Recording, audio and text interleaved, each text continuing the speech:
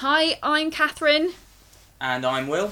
And a very warm welcome to the very first episode of The Run-In. It's the UK's new orienteering podcast. So later in this episode, we're going to be joined by Kris Jones. We'll also be summing up the UK season before moving on to a preview of the first World Cup event of the year, which is going to take place this weekend in Finland.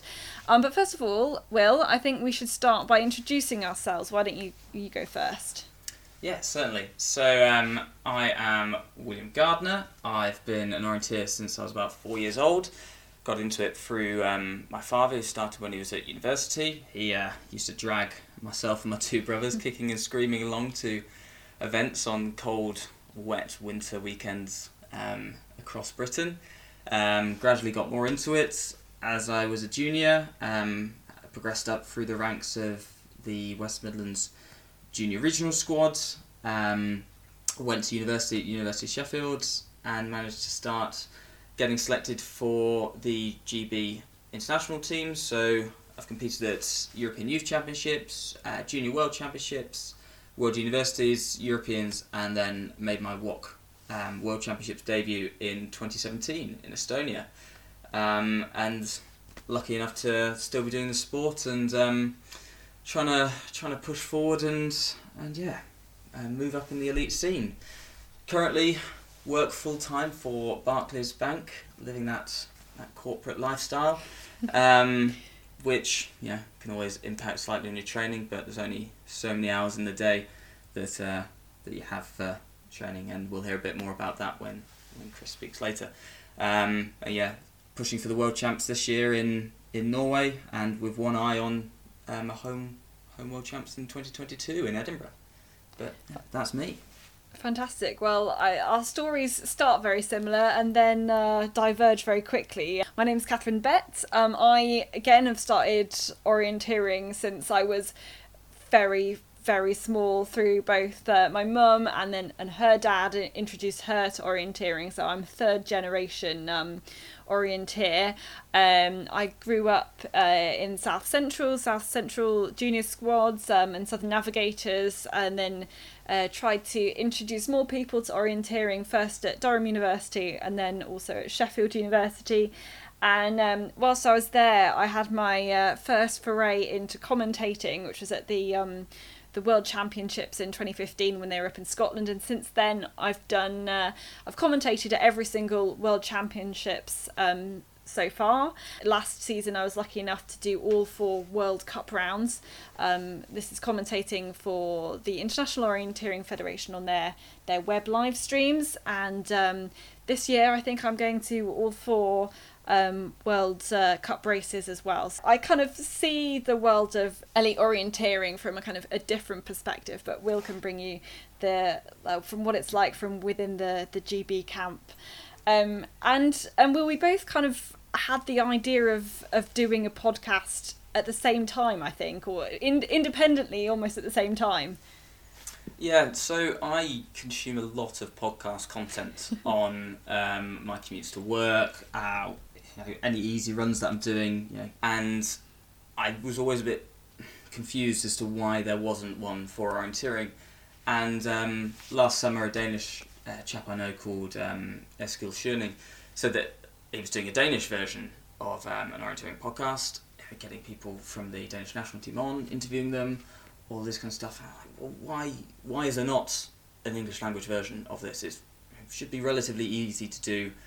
I mentioned it to a couple of people and got shot down by a couple of people, which is never good. But then, luckily, obviously yourself, Catherine, had the idea and got together, and I think it's hopefully going to bring some insight into the elite scene within the UK, where the sport's moving towards, how our runners do at international events, and kind of bring an insight that a lot of people might not get when they just turn up at an event at the weekend. So I think we're going to start with looking at what's been going on with the season so far. And whilst the international season is just kind of kicking off, it feels like the British season is pretty much come to a conclusion. And I think therefore we'll start with the JK, and with the men's sprint we've got a new sprint champion, haven't we, Will?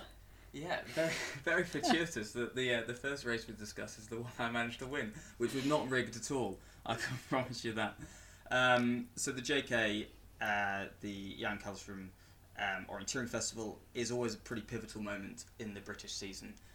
Normally we use it within the British team for our selection races, for the international races. So it's really the focal point of most British elite orienteers' entire spring. This year, the sprint was in Aldershot Garrison, just to the west of London. So military barracks, pretty fast, pretty flat, generally a lot of kind of 48, 52 route choices that you had to deal with. So you took the win by 23 seconds, and you said you were in the right place mentally for that kind of race. So I've struggled quite a lot to get in a mentally good place for important races, and I've tried quite a lot of different tacks this year when I've been building up to races that have been important for me. I've tried to go in with a real focus on a different end goal, that everything's building to something else, rather than this is the be-all and end-all of my orienteering career, and if I screw this one up then I'm going to be out of the squad and all of this kind of stuff. So I normally heap a lot of mental pressure on myself. So I just try to approach everything in a much calmer, slightly more fun way, and just treat everything as a fun activity and go, right, well, I'm here and I'm doing what I enjoy, I'm not at work. And I think actually working full time has helped me garner that mindset more of going, well, I'm not in the office, I'm not under stress in these races really compared to what I do on the day to day, and this is fun. This is meant to be fun. Yeah, well, it paid off. So second place was Alistair McLeod, and third place Murray Strain. And on the women's sprint, this is also actually it was a world ranking event, so get some world ranking points. The win was taken by Megan Carter-Davies, second Cecilia Anderson, and third place Lizzie Ingham, the New Zealander who was over for the JK. A great win there for Megan as well, and we will be talking about her a lot in this recap of the season. She's had a really, really fantastic year this year.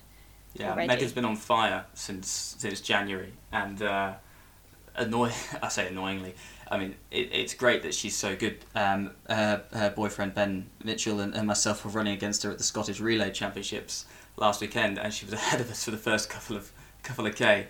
And I think even for the guys, we're a bit scared of racing against Meg, because we know that on her day she can beat us, and it's fantastic that that every single year she's making improvements, and you can just see the physical leaps she's making in terms of the gaps that she's winning by. In the JK, we moved over to Windmill Hill.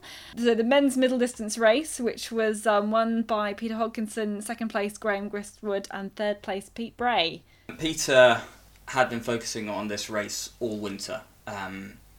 Me and him know each other quite well. We were out in Australia working down in Melbourne for the whole of the winter in 2017-2018, and I knew that this was a race that he was solely focusing on. He wasn't running the sprint. Normally he's a pretty blooming good sprint orienteer, and I think for him to get the win after a winter where he's been struggling with some injury problems was obviously fantastic to see, and a real confirmation that he's in good shape moving towards the World Cups and the WOC test races as well.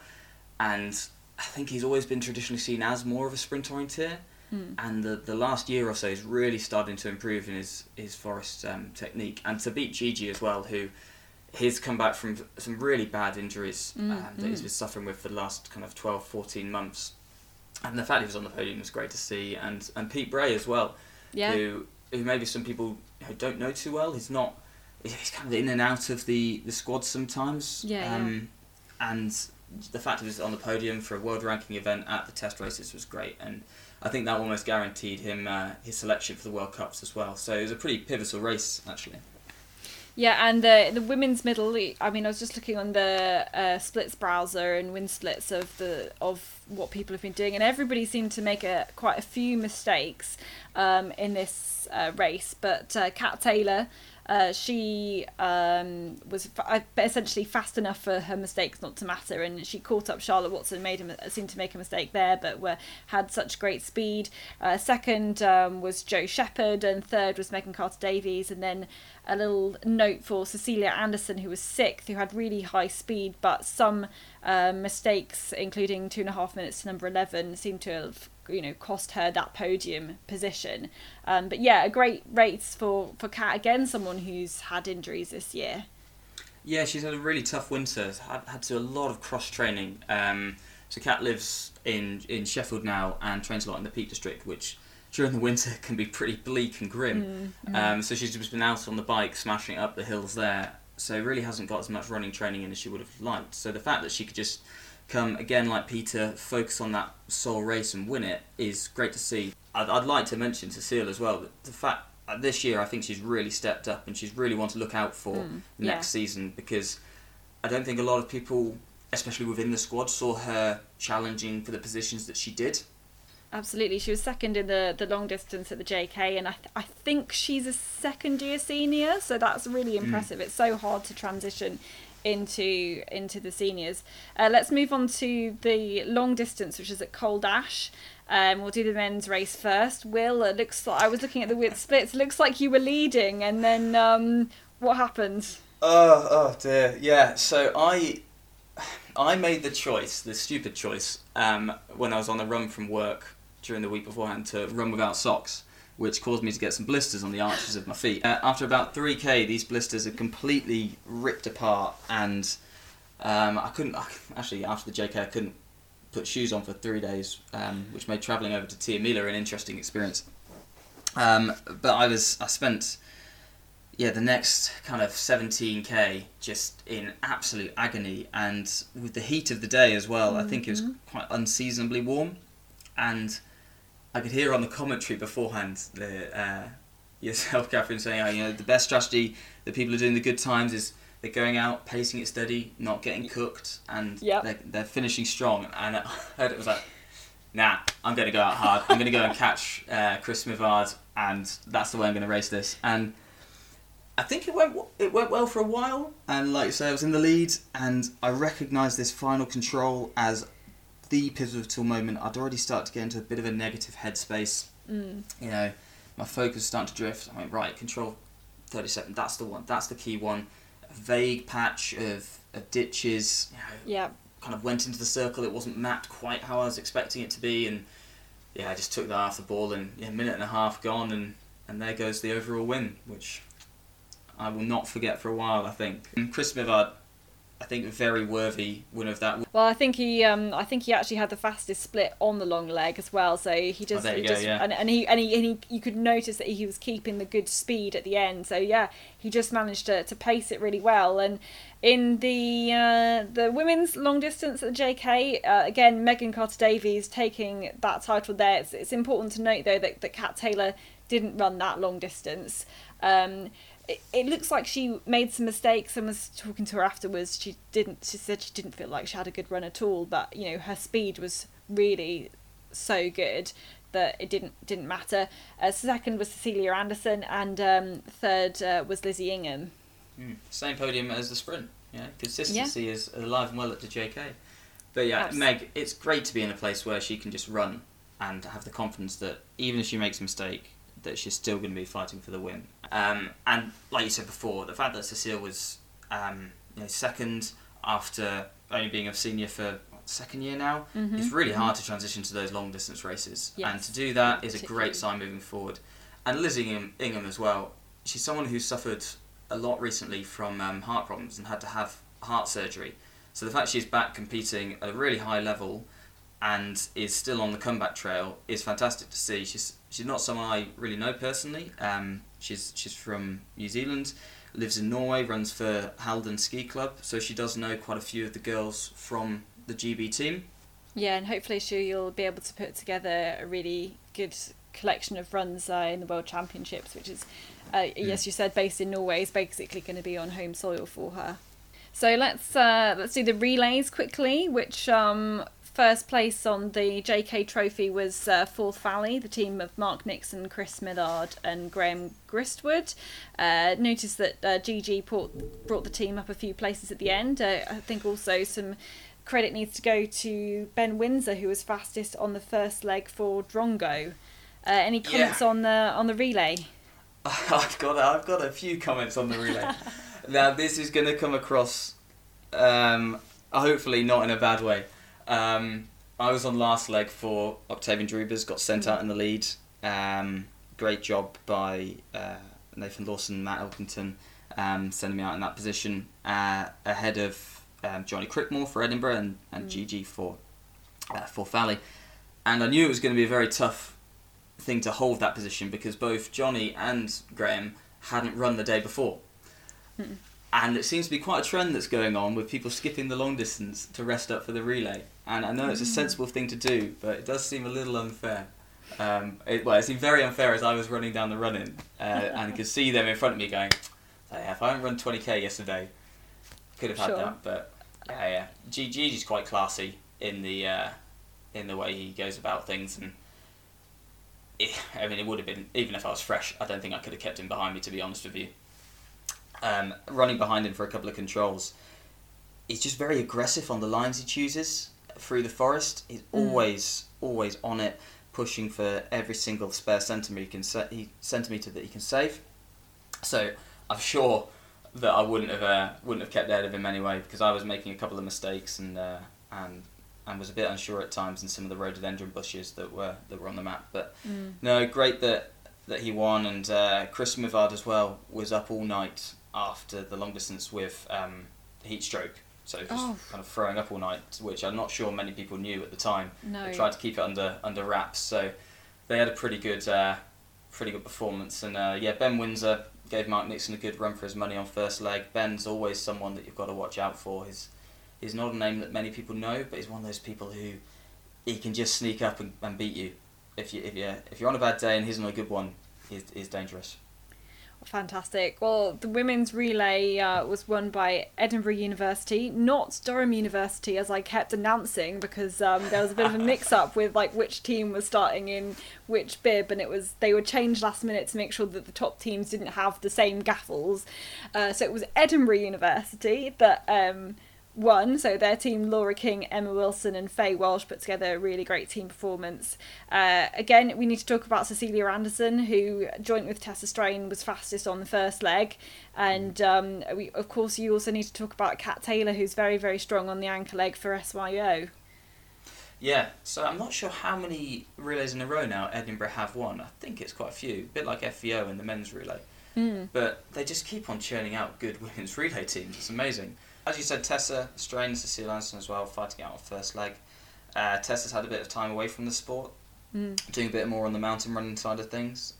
So the fact she can just come back in, still run, one of the fastest legs on first leg, and the fact that Cecilia was neck and neck with her the whole way, really shows the strength of Cecilia herself, and the fact that Tessa can just come and slip back into the orienteering scene, and maybe she'll come back full time, hopefully. But yeah, Kat Taylor. For SYO, I think that team's going places. Next year will be a very strong group of girls. Absolutely. So let's quickly try and do some of the British champs results. We had the mixed sprint relay, which is technically not a championships, but was still a British mixed sprint relay event, and that was up at Bradford Uni. At the beginning of May, and Edinburgh University again took that title. Faye Walsh, Alison Masson, Sasha Cheplin and Zoe Harding. They had a really good, quite strong team overall, whereas other teams had some very strong runners but maybe not quite as consistent overall, and they put together a really good run. You've got to be consistent across those four legs, and you can have three great runners, but if you've got a fourth that is going to let you down on the men's side or the women's side, you can't afford to have that. And again, like we said just before, for the women's relay at the JK, Edinburgh have just got a good group of athletes at the moment, and they're all quite young. They're pushing each other, they're training hard together, and it's great to see that Zoe was back as well. She's been struggling with illness for the last couple of years, so came back, and I think she pulled them up a couple of places on that last leg because they were behind going into it. So the British mixed sprint relays have been held a few years. I think it was the third or fourth time it's been held, but definitely this one was the most busy, most competitive one, and I think obviously being linked with the long distance champs and the relay champs. So I hope actually it gets like a more solid place in the fixtures list that's maybe paired with the British long distance champs, because then I think you get more teams travelling to go and get some good competition. And I think it was really exciting to commentate on, so gets my vote. Yeah, no, definitely more of those, please, Yes. organisers out there, because it's a sport that we do well in internationally as well. We always perform well at the World Cups in the mixed sprint relay. It's always a focus for the world champs, and I think we've been on the podium. I'm not even sure how many times we've been on the podium now since it's come in. We're always very consistent at it, so we need that kind of competition in the UK to push ourselves on, I think. Absolutely. So moving on to the long distance championships, which were at Kilnsey, and the men's was won by Alistair McLeod, who had a really pretty steady run throughout. Second place was Sasha Cheplin, who was leading for a while, and then at third place we had Duncan Coombs as well. I want to start with Duncan Coombs, actually. It was just fantastic to see him on the podium. He's, again, someone who maybe people overlook. He was a very talented junior, and he's incredibly fit most of the year, but sometimes just stuffs it up at races, and he just delivered on this one on the day, and I'm not sure many people expected him to be on the podium, but the fact that he was is just great, and I think it's made him slightly change his plans for later in the season, so watch this space to see if he rocks up at any important races in July. Hint, hint, hint, hint, world champ selection races. Yeah, cough, cough. But, I mean, Alistair McLeod as well, great run from him. I know that Sasha was in the lead for quite a long time out there. It was a very hilly, very fast, like kind of low grass underfoot area, open moorland. And Sasha started really hard, and I think he went out there trying to win it in the first kind of 6k or so. But I could see Alistair catching me out in the terrain, and I think once you're in that, when you're in that kind of open terrain and you catch sight of someone, there's that extra kind of carrot for you to chase, and he's got Peter Bray in his sights, got me in his sights, and he's always strong on that hilly stuff, and he didn't make any mistakes, and that's where it was won right at the end in those last couple of controls. Absolutely. And on the women's long, Megan Carter-Davies again taking the win by over 7 minutes, and she had 11 out of the 23 controls. She had the fastest split time. Again, Cecilia Anderson taking another silver medal this year. Sarah Jones in third place. Fourth, Zoe Harding, as you said. And fifth place, I actually want to pick out Grace Malloy, who's first year W20, and was running up essentially 2 years to the senior class. Had a fantastic result in fifth place. Yeah, one to watch definitely at JWOC this year in the long distance, because if she can do that on a tough, hilly British long for running up 2 years, like you say, into the senior class, I think it's a good sign for her Junior World Championships long distance, which I'm pretty sure she's in for. But Megan, again, a win by 7 minutes on a long distance. It's what you want. It almost seems easy talking about it, which I know obviously for her out in the terrain, none of that's going to be easy. She's pushing to absolute maximum, but she just seems to have a knack for winning at the moment, and what can the other girls do to beat her? Yeah, it's very difficult when you're having that bigger gap towards the rest of the field. Moving on again to the relay, which was in Middleton Woods. So first place this year were Arian Tears. So Dane Blomqvist, Joe Woodley and Alistair McLeod. They pipped FVO, the same team, Mark Nixon, Chris Smithard and Graham Griswood. They were in second place. And we should also point out the Edinburgh University team, who were really fast. Unfortunately, they were disqualified after a missed punch on the second leg, but Sasha Cheplin ran the fastest last leg of everybody. So, that's quite a competitive one, this one. Yeah, and I think Sasha ran through Alistair on that last leg. So I think Alistair came in, obviously not knowing that the UWOC second leg had mispunched. So quite a surprise for him coming into the arena to be told that he was in the lead. But obviously gutting for UWOC I think most people have been there when either yourself or someone you know is mispunched. It's even worse in a relay. I've done it before. I think most people have had the experience, and yeah, he's just got to count his codes next time and not do it. But it's great to see Air winning, breaking the Forth Valley stranglehold on the relays. And Dane Blomqvist coming back into the sport from some time in athletics as well. He's been over in the States running for a collegiate athletics team. Yep. And back giving orienteering a crack, and came back I think first on first leg as well. So maybe he'll be back for sprint orienteering for a sprint walk next year. Yeah, we will wait and see. And the women's relay, it was a pretty weak field with no Edinburgh University team this time, but the winners were SYO with Kim Baxter, Mary Fleming and Kat Taylor. Second place, Aryan Tears with Alice Leake, Evie Conway and Bryony McLeod. Also should note that Grace Malloy ran the fastest of the second leg runners. Yeah, backing up after long distance. That J-Walk's going to be interesting to watch, I think, for some of the Brits running at it this year. There's a great group of British juniors going for the Junior World Champs. Kim Baxter is almost ageless. She just keeps on running in the senior class year after year after year. I think she retired, I can't remember the year that she retired from the GB international team. Now she's gonna kill me for saying that. Yeah, it makes it sound like she's ancient. She's not. But yeah, it's great to see again SYO win, and obviously it's a shame that York weren't there, but to see a different name on the trophy is fantastic. And it was quite a technical area as well. A kind of bluebell sloped woods, lots of different holly bushes and rhododendron bushes scattered throughout it. Quite a lot of actual contour detail in there as well, with some bell pits from mining work in the 19th century. So really quite technical area, and the girls from SYO just consistently hit everything and got the win, which is great.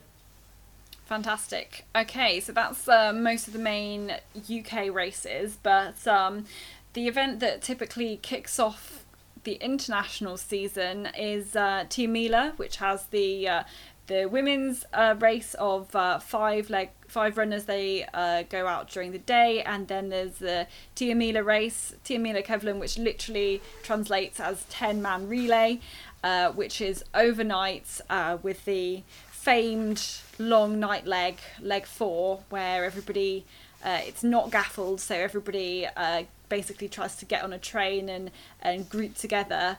You were there, Will. There were a lot of other Brits in there. How was it?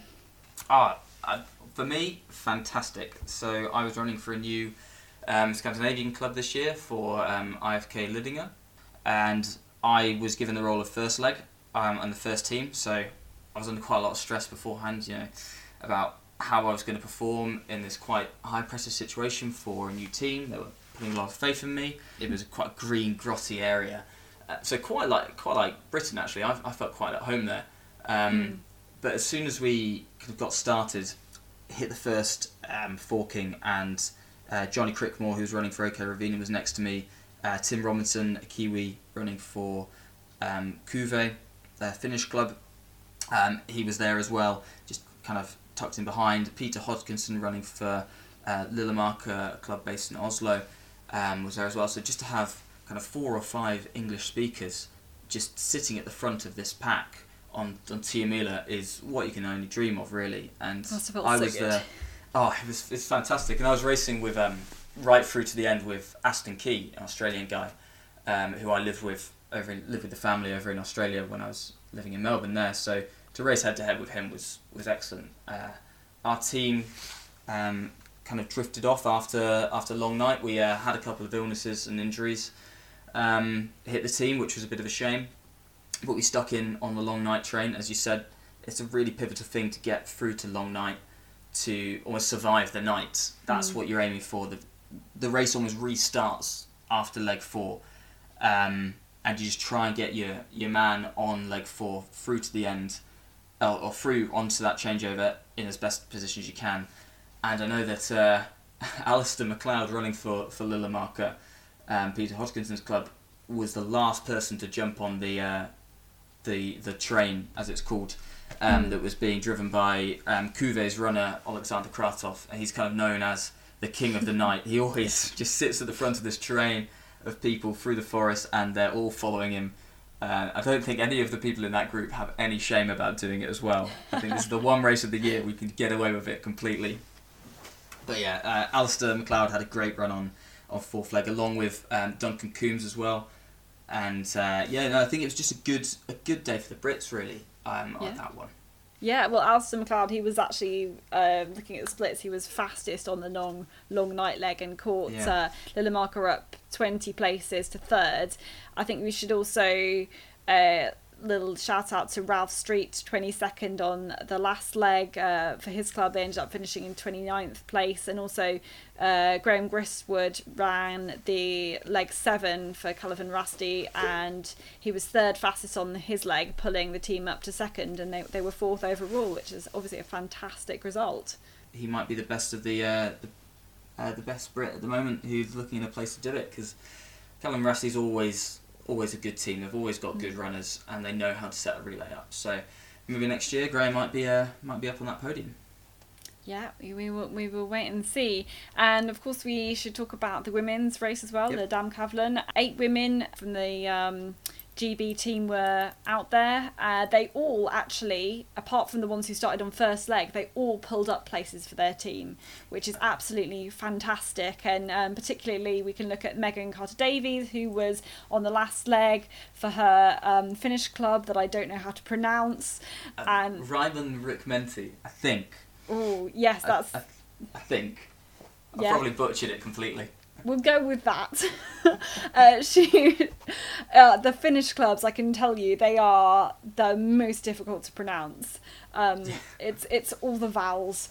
She was 25th fastest on the last leg, but pulled her team up 30 places, which is really fantastic. And Kat Taylor ran a second leg for OK Sidderton, and she was 39th fastest and pulled up 67 places. There's ridiculous numbers of runners out in the forests, hundreds and hundreds, and you can have really big impact on your team, and those are 2 who did just that. That's a pretty stressful way to run it as well, because the amount of peak bodies you've got to move through, because at that stage of the relay, there's a lot of elephant tracks out in the forest, so they're a lot quicker to run on. And if you move out of those, it's almost like you're kind of ploughing a fresh furrow in snow almost. But I think it just shows how where the British team is moving towards and how strong our runners are becoming. If all of those guys are pulling up places compared to the Scandinavians, who we normally look at and revere, is great to see. And I mean, it's a crazy amount of places for Kat to pull up. Well, that's the what's often considered the first big race of the main season internationally, and the first race that's going to count with that nations are going to race in is going to be the first World Cup round in Finland this weekend. We're going to have a preview of that coming up, but first of all we've got a chat with Kris Jones, of course bronze medalist from the European Championships last summer in the sprint discipline, and let's hear what he has to say. Kris, thank you very much for joining us. First question, how do you describe what you do to people, say, you meet at work, something like that, who know absolutely nothing about orienteering? If I think someone's particularly competitive, I'll emphasise that. If I think someone likes being outdoors, I'll emphasise that. But for me, I just try and take it back to the sort of simplest form, saying that it's a running race, but instead of having a marked course, you have to navigate between checkpoints. I think one of the things with orienteering is it's an incredibly complicated sport at times, but actually in its simplest form, it's quite understandable. And when did you first start orienteering? So I sort of the typical entry into orienteering, really. So I was about sort of 12 years old, and I went along with my family, and first off, probably I wasn't very good and I wasn't very enthusiastic, but you start to make friends when you're that age, and then you look forward to going back, and you start to improve and you start to enjoy it. And so after a couple of years, I started to get onto the sort of Welsh squad, and the sort of junior regional squad things, and then she sort of went from there really. We're going to go a little curveball right back up to the present. It's obviously the first Forest World Championships year this year. How, as a sprint specialist, does this affect your year? It's probably affects my year quite a lot because I'm not planning on going to WOC this year.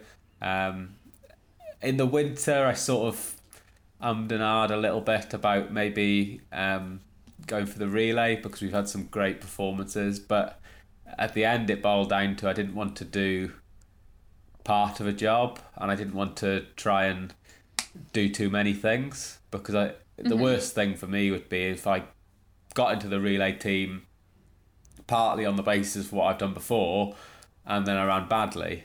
And I've done that before. I've been in relay teams and run badly before, and it's not a good feeling. And I just think I'd rather hopefully later in the year I'll do a World Cup, and that will be sort of focused on sprint and really focused on preparing for next year.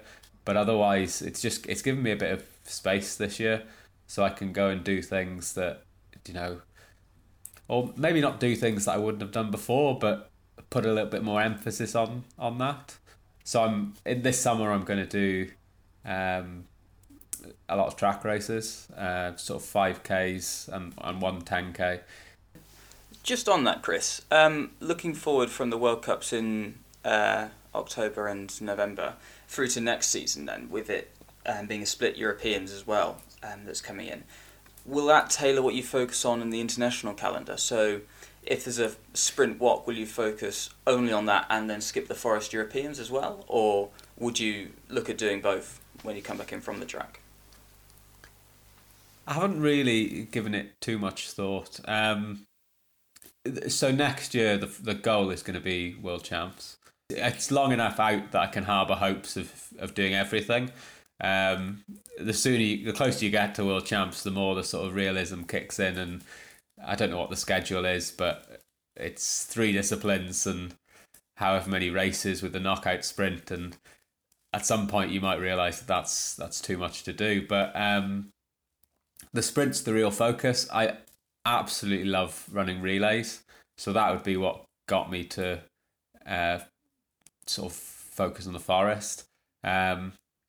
So it just depends how it all fits in. I want to go back to talking a little bit about the track. Obviously, it's not something that every orienteer decides to do, though a lot do race training and track stuff. Why is athletics particularly important to you? I just like running. I like running and I like racing, and I sort of I can get a lot of enjoyment from sort of lots of different types of running. So running an orienteering race is a specific sort of feeling, and it's quite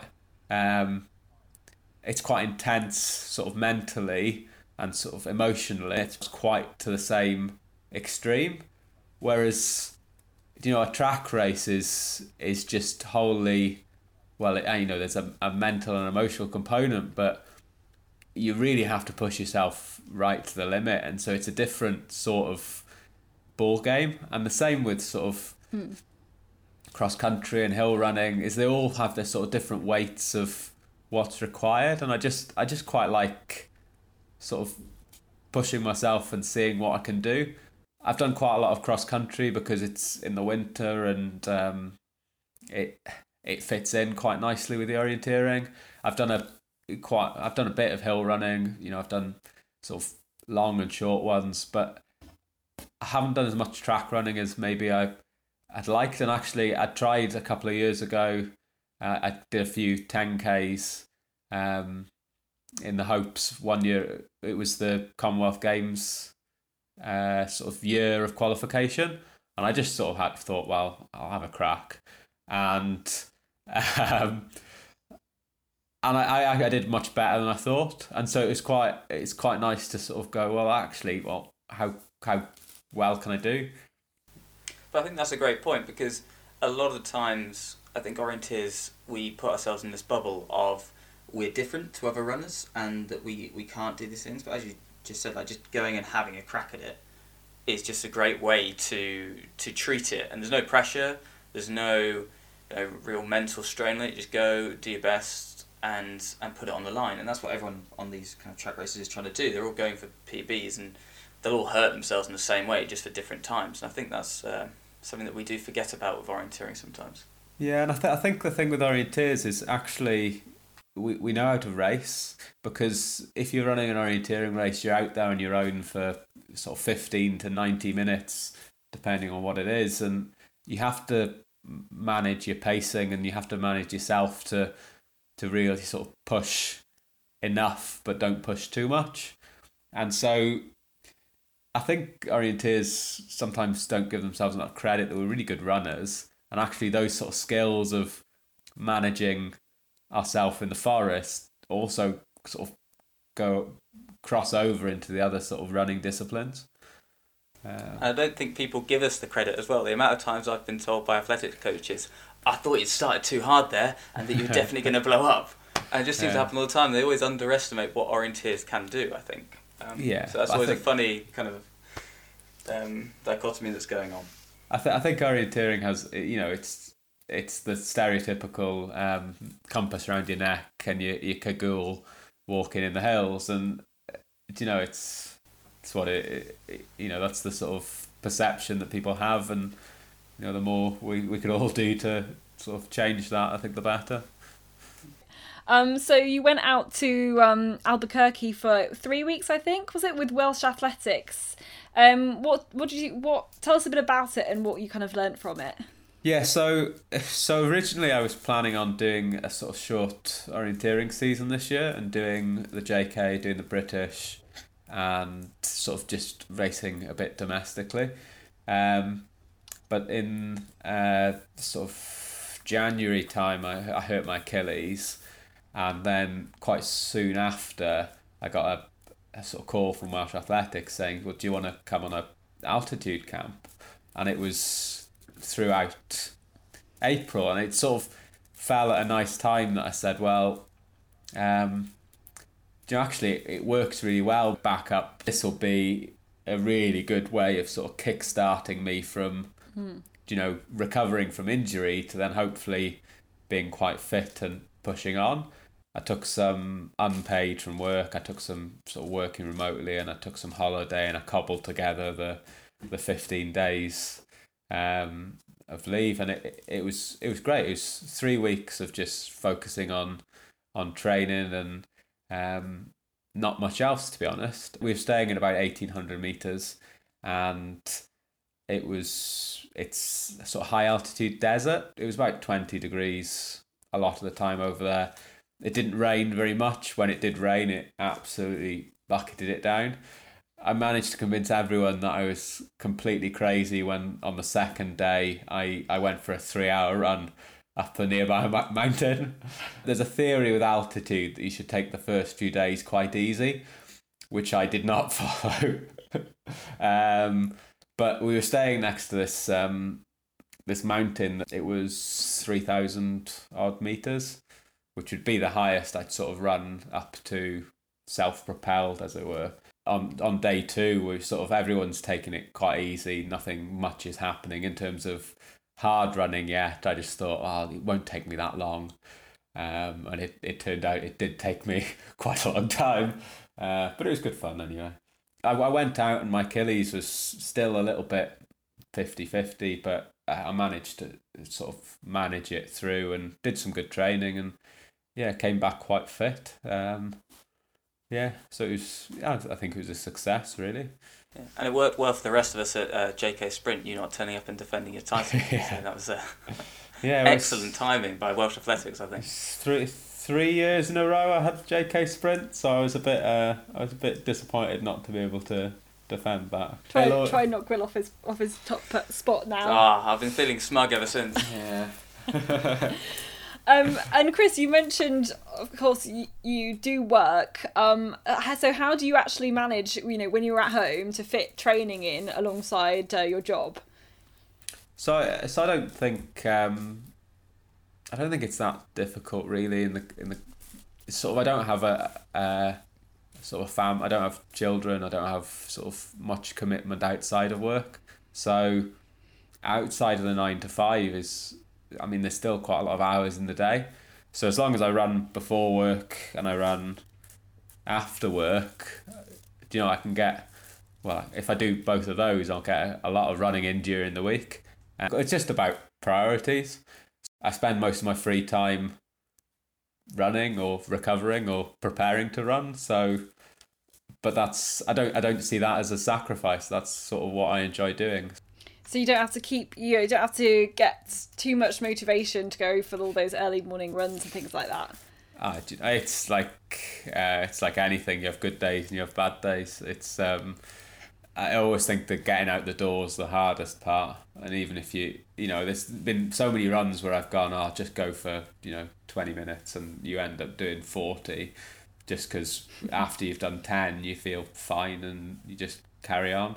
I think that the thing with work, so full-time work is holidays is difficult, which is where I think with sort of the forest orienteering, I find that a struggle, because so much of certainly forest orienteering you need to do training in terms of training camps, and the sort of commitments in terms of holidays build up really quickly. You have touched on it already, but how do you personally deal with the mental and you've also said emotional side of the sport?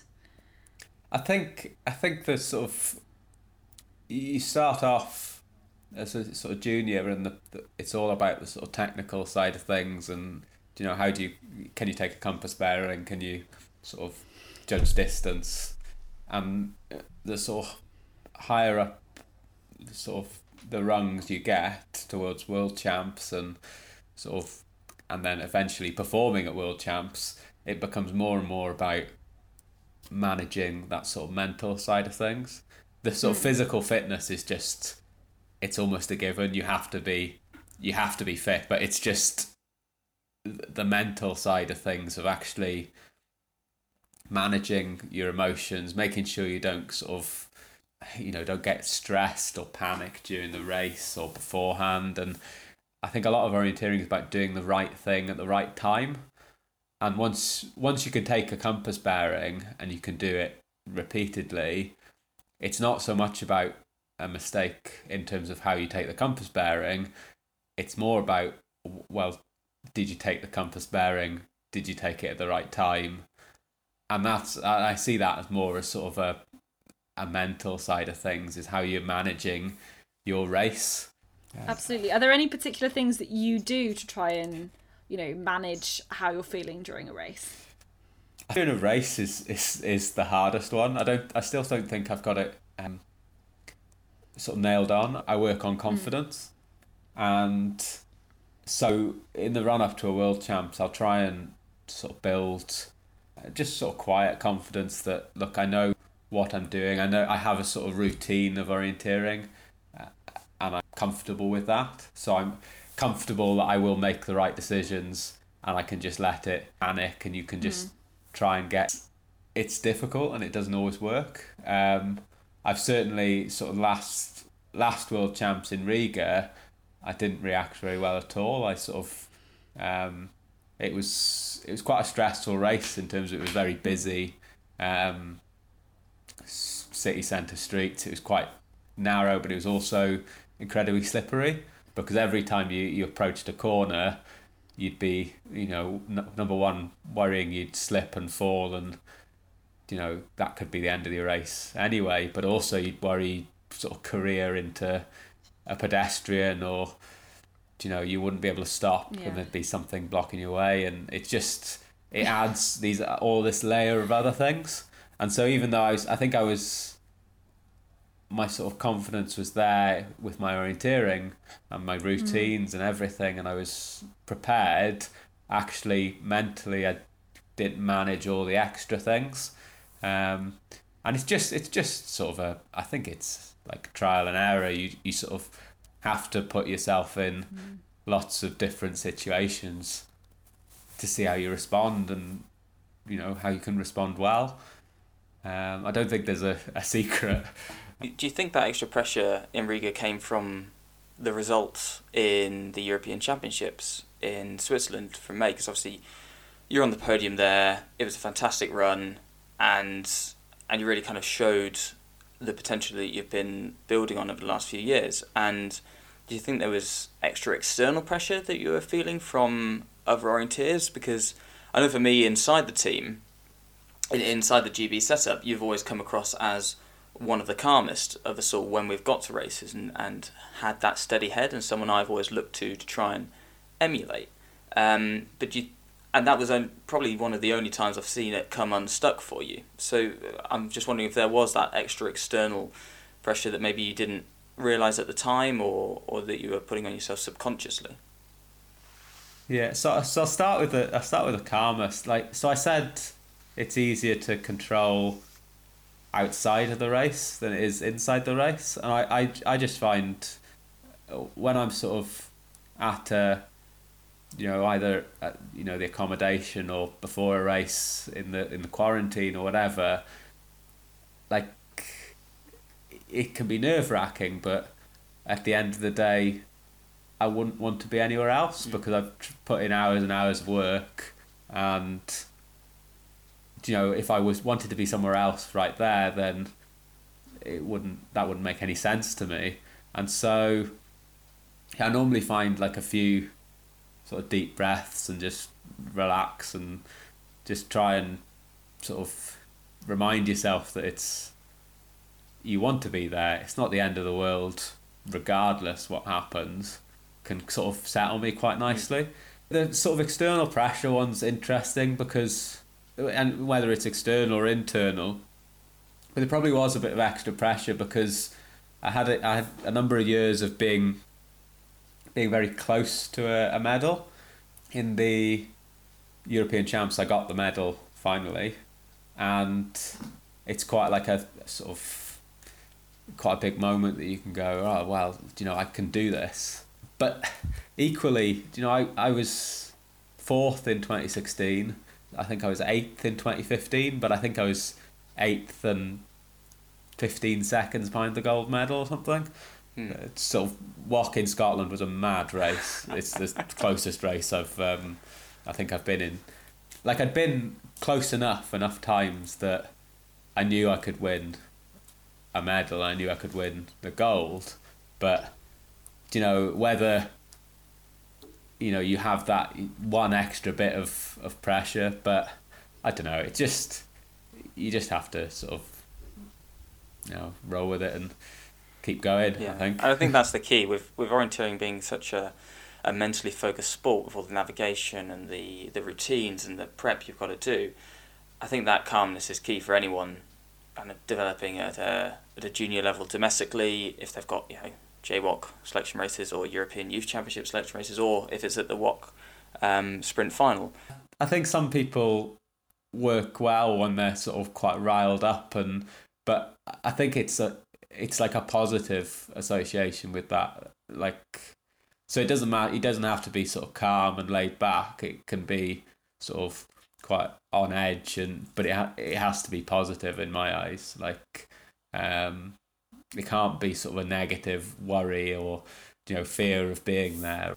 Yeah, and that's quite an interesting one. The kind of different ways that people do it, because I remember being in the arena watching the European Champs sprint final, and then seeing Matthias Kibbutz on the start line, physically psyching himself up, pulling faces and kind of blaring his eyes at the camera and having to get himself really physically psyched up for it.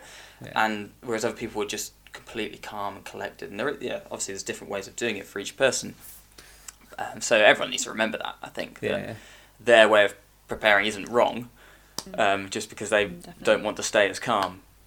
Yeah, he beat me in that race as well. So yeah,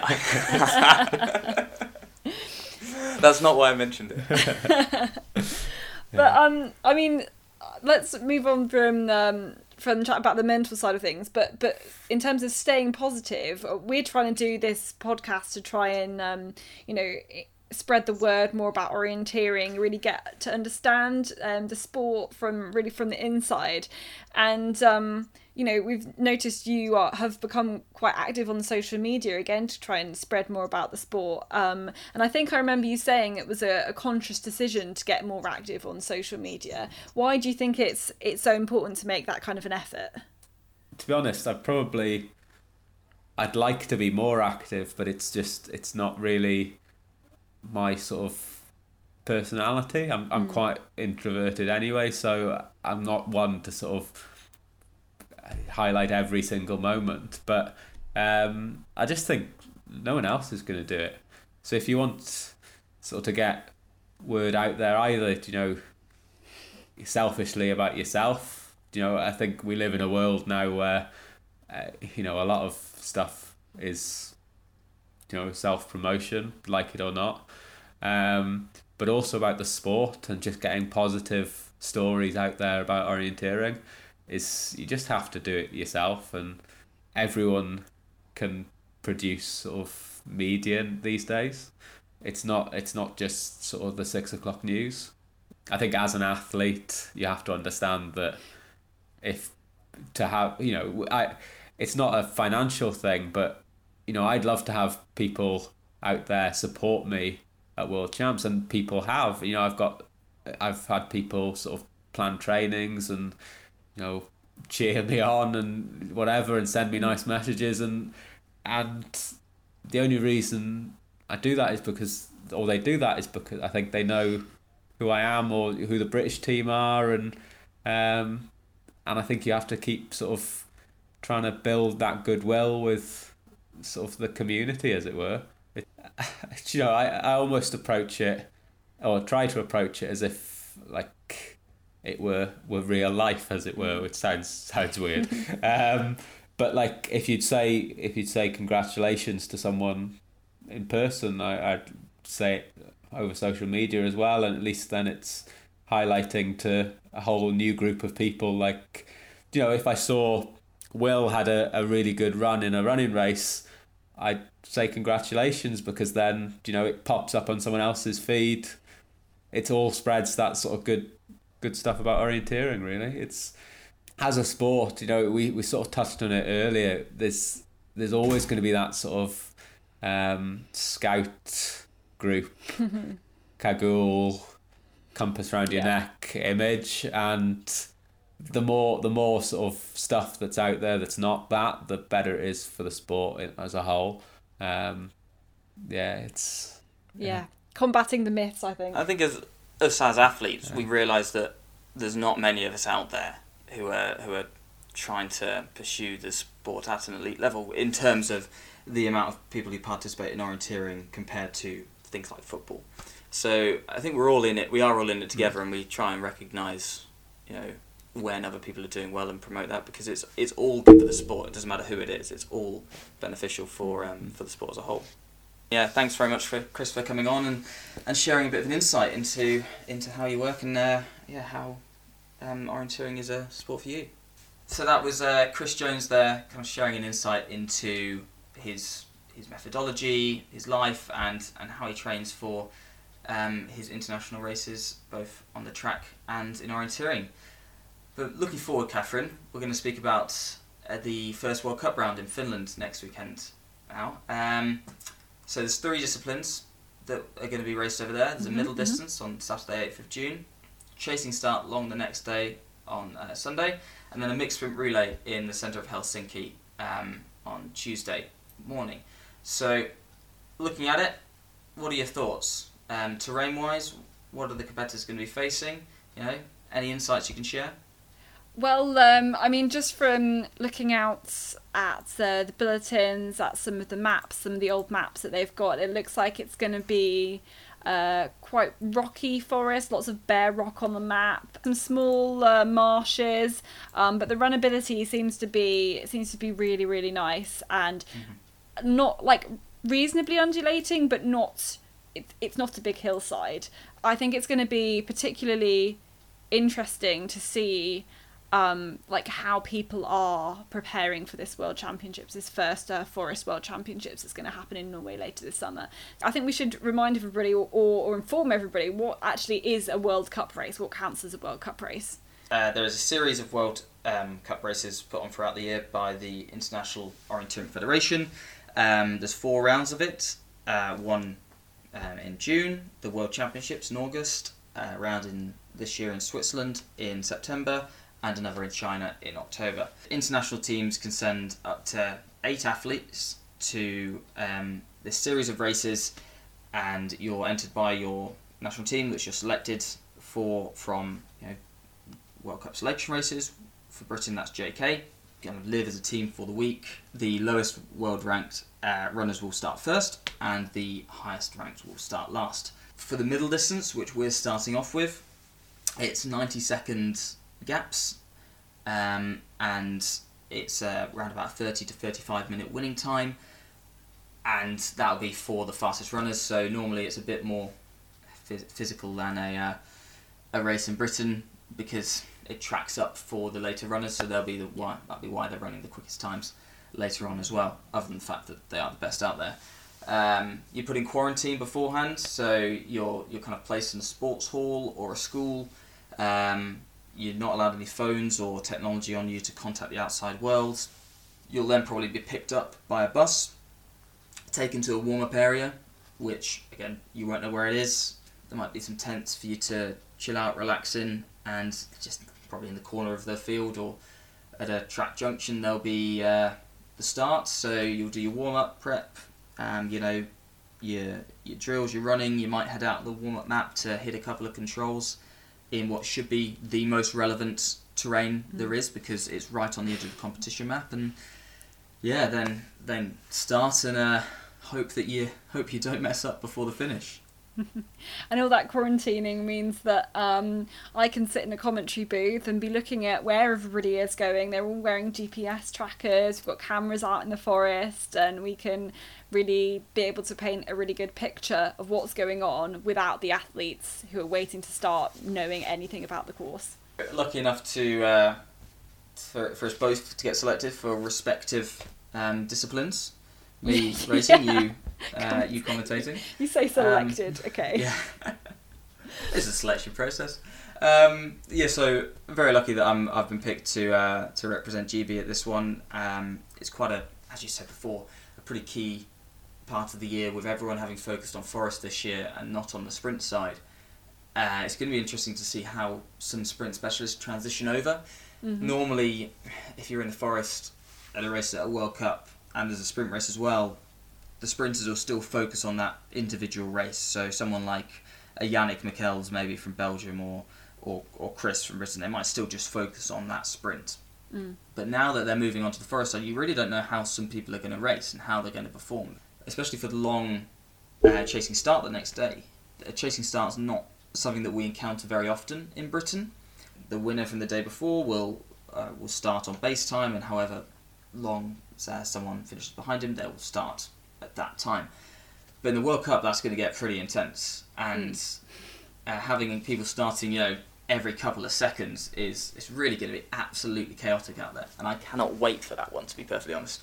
Hopefully it'll be a really nice race with some opportunity for people to take risks and get ahead of the pack at the end of the course, because what we saw in Norway last summer when they had a chasing start, there was a group of about 15 men all going around together at the end, some of whom hadn't even opened and looked at their maps, and then it was basically a burn up on the last 2 controls and the sprint into all the way to the line. Yeah, I think that was one of the most exciting orienteering races I've seen, though, that one at World Cup last year. Yeah, you had a couple of people who maybe didn't open their map the entire time, but it's certainly a very exciting way to see people race. You see the effort that people are putting in just to cling on to the groups, and it's going to be a burn up. But what makes it interesting is the bonus seconds they've got going on. So the winner's going to get, I think, a 2-minute bonus on their time. I think so. Yeah. And it works down from first place to 10th. So that's going to be quite interesting. if someone feels confident enough to push for it from the gun, because it's not a full long distance, it's only going to be a 75-minute winning time. Normally they're around about 90 or 100, so if they've got the confidence to go for it, someone like a Tove Alexanderson or an Olav Lundenes, they might just go for it from the gun and try and break everyone and not even let them catch sight of them. People can be so even now on the physical side that it's going to have to come down to outroot trusting someone else, which is going to be very interesting. And for me, maybe sitting a few places back from the lead, it's going to be even more chaotic. So you've got to have some real confidence to break away from the pack. To kind of tacked on the end, it feels to me, because we've got two very foresty races. The runners get thrown into the middle of Helsinki for a sprint relay. Yeah, it's quite a random one, really. When you said that this year's all focused on forest orienteering, and then there's still a sprint relay put on the end of it. I think we've only got one team in this year. Sometimes you can have 2 or 3 in a World Cup. It goes woman, man, man, woman. In the team is Joe Shepherd, Sasha Cheplin now. It was originally Chris Smithard. Chris is now out of the sprint relay due to an injury. And Megan Carter-Davis. Myself and then Megan Carter-Davis rounding it off. Yeah, it's going to be hopefully a really, really exciting one. Looks very lots of kind of mainly square blocks, old buildings, some parks. Hopefully, should be very, very fast. The thing is with the Finns, though, they do like to throw in some artificial barriers, so it could be a lot more difficult than it originally looks on those on the maps. But yeah, like you say, big kind of Georgian era housing blocks, so it could be relatively simple unless they throw some artificial barriers on, which I'm going to say 75% sure that they will. Next podcast in a couple of weeks' time, we'll be bringing you some of the fallout from what happened, some results, getting some reflections from people who are there. Yeah, definitely. Hopefully we'll have a couple of interviews with some of the guys in the GP team and see how everyone races, and maybe even sneak a bit about the Eucla relay in there as well, which will update everyone afterwards. But where can people follow us at, Catherine? Well, I have been hard at work making both a Twitter and a Facebook account, so you can follow us there. We are at The Run-In Pod, so at The Run-In Pod for both Facebook and Twitter. So please send us your comments and any questions that you want us to answer as well. Yeah, and thank you very much for everyone for joining for this first episode, and hopefully there'll be a few more moving forward, and just bring you an insight into the elite scene of Britain and what we get up to.